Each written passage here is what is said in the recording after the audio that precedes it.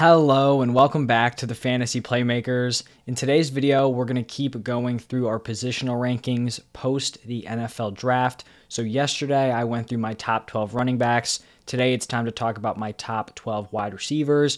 And same thing with last video. If you guys are enjoying this content, do me a huge favor, hit that like button and subscribe to the channel. And then I want to know your thoughts about these rankings down below in the comment section.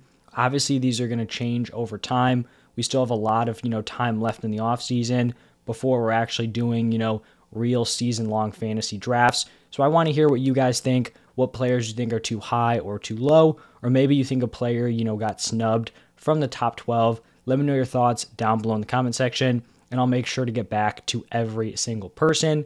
But let's jump right into the rankings, and let's start it off here at number 1, and this is where I have Cooper Kupp. In my opinion, he is the pretty clear number 1. I feel like this is pretty consensus. I mean, just looking back at last year, one of the best wide receiver seasons of all time. For fantasy, he averaged 25.9 points per game. That is absurd. And then just looking at his raw stats, 145 receptions, 1,947 receiving yards, and then 16 touchdowns. He obviously was just a perfect fit in this McVay offense led by Matthew Stafford. The wide receiver room is going to look a little bit different. You have no more Bobby Trees. He obviously got injured midseason last year, but Cooper Kupp was balling out with him in the lineup and after he got injured. OBJ hasn't signed anywhere this offseason, so maybe he returns, maybe he doesn't. Allen Robinson is going to be stepping in as the wide receiver 2, but I really have no concerns about Kupp's role in this offense. He's once again going to be the wide receiver 1 for this team. He is going to be their clear top weapon, and even if he does regress a little bit, which he's bound to, it would be almost impossible for him to repeat that insane 2021 season. I still think, he's the best bet to finish as the overall wide receiver 1. Now moving over to number 2, this is where I have Justin Jefferson, and he's just going to be locked in as a high-end wide receiver 1 this season for fantasy. Last year, he finished as the wide receiver 4 in points per game, and that was actually just his second season in the NFL. So he just continues to absolutely ball out. He's going to be going into the 2022 season with a very similar offense. Kirk Cousins is still going to be there. You've got Adam Thielen back as his number 2. And I've talked about this the last 2 years. Justin Jefferson is just going to continue to go up as Adam Thielen, gradually regresses with his age. So I expect Justin Jefferson to ball out once again. And then here at number 3, I have his former college teammate, Ja'Marr Chase. Chase as a rookie finished as the wide receiver 5 in points per game. Very, very impressive. He was a little bit inconsistent, on a week-to-week basis, but he more than made up for it with some of his massive boom games. And then just looking at this Bengals offense, I think they're going to take another jump forward. I've talked about this with Joe Mixon. You're going to have Ja'Marr Chase improving. He has a year of experience in the NFL. Joe Burrow should take another leap going into his now second full season, third season, that rookie year. He tore his ACL. This offensive line is much improved. More time for Joe Burrow. Obviously then he's going to be able to distribute the ball even better than he did in 2021. So I like Ja'Marr Chase as a high-end wide receiver 1 in his second NFL season. Then at number 4, I have Davante Adams. New team going from the Packers to the Raiders. Overall, I think he definitely has a slightly lower ceiling and floor, but is still a locked-in high-end wide receiver 1. He's clearly going to be the top target for the Raiders, but he does actually have a little bit more target competition than he did with the Packers. With the Packers, there really wasn't anyone behind him competing for any, huge chunk of targets. Now he is Darren Waller, Hunter Renfrow there. I think the passing volume for the Raiders was actually really solid last year. Derek Carr was actually 6th in passing yards per game at the quarterback position. The only problem was he just lacked passing touchdowns. I feel like that number is going to take a big jump with Davante Adams joining this core. This is going to be a stacked division. They're going to be in a lot of shootouts. So I still think Davante Adams can finish as a high-end wide receiver 1, even though he's no longer going to be playing with Aaron Rodgers. And then I feel like we have a little bit of a tier break here. I have Davante Adams pretty firmly here at number 4. They've got a little bit of a space. And then we have Stephon Diggs here at number 5. I think overall you could say his 2021 season was a little bit disappointing, but that's just because he finished as the wide receiver 3 in points per game in 2020. So last season he goes out, finishes as the wide receiver 10, which for almost any other player would be a fantastic season, but just kind of underachieved a little bit. But heading into 2022, he is still the clear number one in that Bills wide receiver room. This is going to be a high-powered passing attack. And of all these players, he just feels like a very, very safe mid-tier wide receiver one option.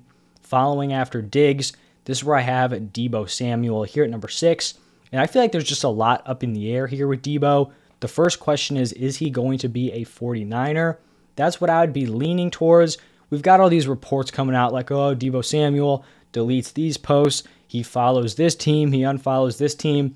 I don't really look into that a ton, but I do think if the Niners were going to trade him, it probably would have happened pre-draft because you kind of know what that draft capital would be looking like, what they would be bringing in. He didn't get moved, so I'm kind of going to anticipate him being on the 49ers. But the other question is, what is his usage going to be like? Is he going to continue to be used as a wide back, or is he just going to go back to being a pure wide receiver? If I had to guess, I think he'd be going back to a wide receiver. That kind of seemed like, where their disagreements were stemming from. Maybe he's concerned about how much he gets paid as a wide back. Maybe it's the injury concern. But looking at people's kind of perspective for fantasy, I feel like a lot of people really like him as a wide back, which, I don't really think it matters a ton either way. But actually, I think I would prefer him to play as a pure wide receiver. And here is why. So Deebo was basically, just a wide receiver in the 49ers' first 8 games last season. He averaged 20.7 PPR points per game. Obviously, those are great numbers. High-end wide receiver 1. Then he switched to more this wide back, position for the last 8 games. He averaged 21.7 PPR points per game, so 1 point per game more after he switched to the wide back. But he just became very dependent on rushing touchdowns and had a lower weekly floor because he wasn't as involved in the receiving game. He went from averaging 6.1 receptions per game to just 3.5, in those first 8 to those second 8. Plus, I think him playing the wide back position is just going to lead to a greater risk, than him just being a pure wide receiver. So whatever role he plays, if he stays on the 49ers, he's probably going to stay here as like a mid-tier wide receiver 1. And I don't see why he would move, too far up or down before we head into the season. Now, I think after Deebo, there's a pretty sizable tier break here. And you could go with a few different players here. At number 7, I ended up going with Diontae Johnson. And I think he is going to be very, very undervalued once again. Last year, he finished as the wide receiver 9 in PPR points per game. And he did that while playing with, a shell of Ben Roethlisberger. That was a flat offense. They had no explosiveness, very few big plays. And now, he's going to be the wide receiver 1 once again with a really nice quarterback upgrade with Kenny Pickett. I feel like there's still this narrative out there that Diontae Johnson is just this volume guy. He only played well because of Big Ben. If anything, Diontae Johnson balled out in spite of Ben Roethlisberger. He was, not propelled by Big Ben. He was totally held back. So I think we could really see Diontae Johnson work as a clear alpha. He is able to win on all 3 levels of the field. We just haven't seen it consistently because Big Ben was not able to deliver the ball deep down the field. So I really like Diontae, and you're probably going to be able to get him as like a high-end wide receiver 2, maybe even a mid-tier wide receiver 2, and I think he is going to be a fantastic value in drafts this year. Now at number 8, I have Tyreek Hill. And this change of teams going from the Chiefs to the Dolphins, I think everyone can agree that this is definitely a downgrade. He'd probably be a high-end wide receiver 1 if he was still on the Chiefs. I do think he still has, in the realm of possibilities, I do think he can finish as an elite wide receiver 1 if things do break right and everything kind of goes perfectly. But he just doesn't have the floor or security that he did when he was attached to Patrick Mahomes and that high-powered Kansas City Chiefs offense. I'm actually just really excited to see, what this Dolphins offense looks like. I think it's going to be very interesting to see how Mike McDaniels manufactures these touches for both Tyreek Hill and Jalen Waddle. I know they're both going to be yak monsters, but the question is, is this offense going to be good enough to support both of these players in terms of their touchdowns? And that is still up in the air, so we will just have to wait and see about that. At number 9, we kind of know what we're going to be getting out of this player, and it is Mike Evans, arguably the most consistent wide receiver on a year-to-year basis, 1,000-plus receiving yards in every single one of his seasons. He has never missed more than 3 games in a year, and then he's going to be returning to the most high-powered passing attack in the NFL. The Bucs throw it at the highest rate in the league. And last year, he finished as the wide receiver 11 in points per game. And I do think there's room for improvement there heading into his third season with Brady. There's no more Antonio Brown. Gronk hasn't committed to return. I actually do think, if I had to place a bet, I do think he will come back, but we really just don't know. And so the Bucs may be even more reliant on Mike Evans than they have the past 2 seasons. Looking back in 2020 and 2021, this team had so many weapons. There would be certain games where they wouldn't even need to target Mike Evans super heavily. They could just, toss him a few passes, let him, take a lot of the pressure off some of the other weapons. And that was fine because they had so many elite pass catchers. They may not have, as stacked of a core heading into the 2022 season. So we could even see more volume out of Mike Evans. And then following him here at number 10, this is where I have his teammate, Chris Godwin. I think, Godwin and Evans are probably the best 1-2 punch at wide receiver in the NFL. And I would have Chris Godwin ranked ahead of Mike Evans if it wasn't for that torn ACL. Right now, it looks like Godwin is on track to return for week 1, but we're definitely still a long way away, from the start of the season. And he may not be 100%. Maybe he does suit up week 1, but he could be limited. We just do not know. But looking at Evans and Godwin, when Godwin is healthy, he is definitely the safer fantasy football option. Looking back at last year, he was the wide receiver 7 in points per game, and he did that while being pretty unlucky with touchdowns. Only scored 6 touchdowns in 14 games, and that was on a Bucs offense that was scoring a lot of points. He just has a very high weekly floor, given the fact that he's more of the volume target compared to Evans, who's definitely more of, the big play deep threat. If he doesn't hit on one of those massive touchdowns, his floor is not looking fantastic.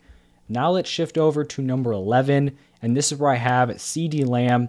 Once again, just like last year, probably going to be lower on Lamb than the consensus. He will be taking over as the Cowboys' clear-cut wide receiver 1, but I don't think there's a guarantee that he's going to break out as some elite, fantasy wide receiver 1 option.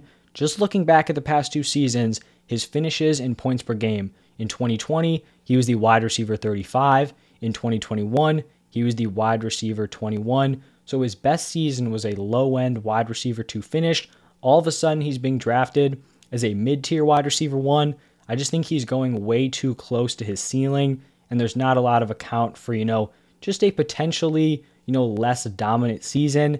And I think the problem here is that people just don't want to accept that this Cowboys passing attack may not be elite for these top wide receivers. I was someone who was all in on this offense last year. I loved Amari Cooper, thought he had, mid-tier wide receiver 1 potential, and he was obviously a major disappointment.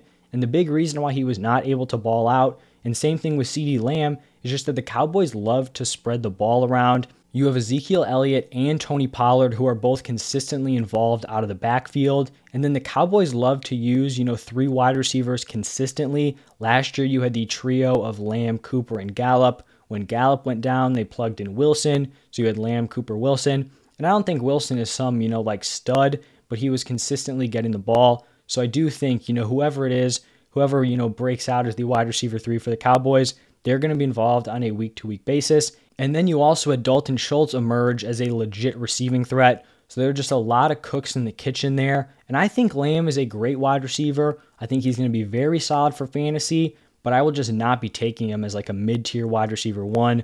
So I'm just, a little bit lower on Lamb than consensus, but, don't misconstrue this for me hating on Lamb. I think he's a very solid wide receiver. I just think if, this offense had a few fewer weapons, he could be that guy, but I'm just not willing to bank on it in this season. And then to wrap up the top 12, this is where I have Keenan Allen. I feel like this last spot could have gone to a few different players. A lot of these guys are in the same tier, but looking at Keenan Allen, he is just one of the safest wide receivers that you can find in fantasy football. He was the wide receiver 12 in points per game last year, and that was with only scoring 6 touchdowns in 16 games. He's never been someone who's a huge touchdown guy, but it is nice that he doesn't have to totally rely on them for his fantasy production. He scored double-digit fantasy points in 15 out of his 16 games.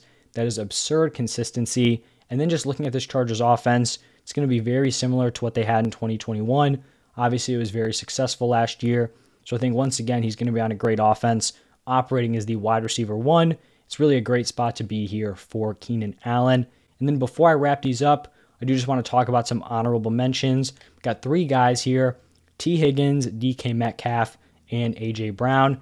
For T. Higgins, if you had him, number 11, number 12, I would be totally fine with that. I feel like he's just right on the outside looking in.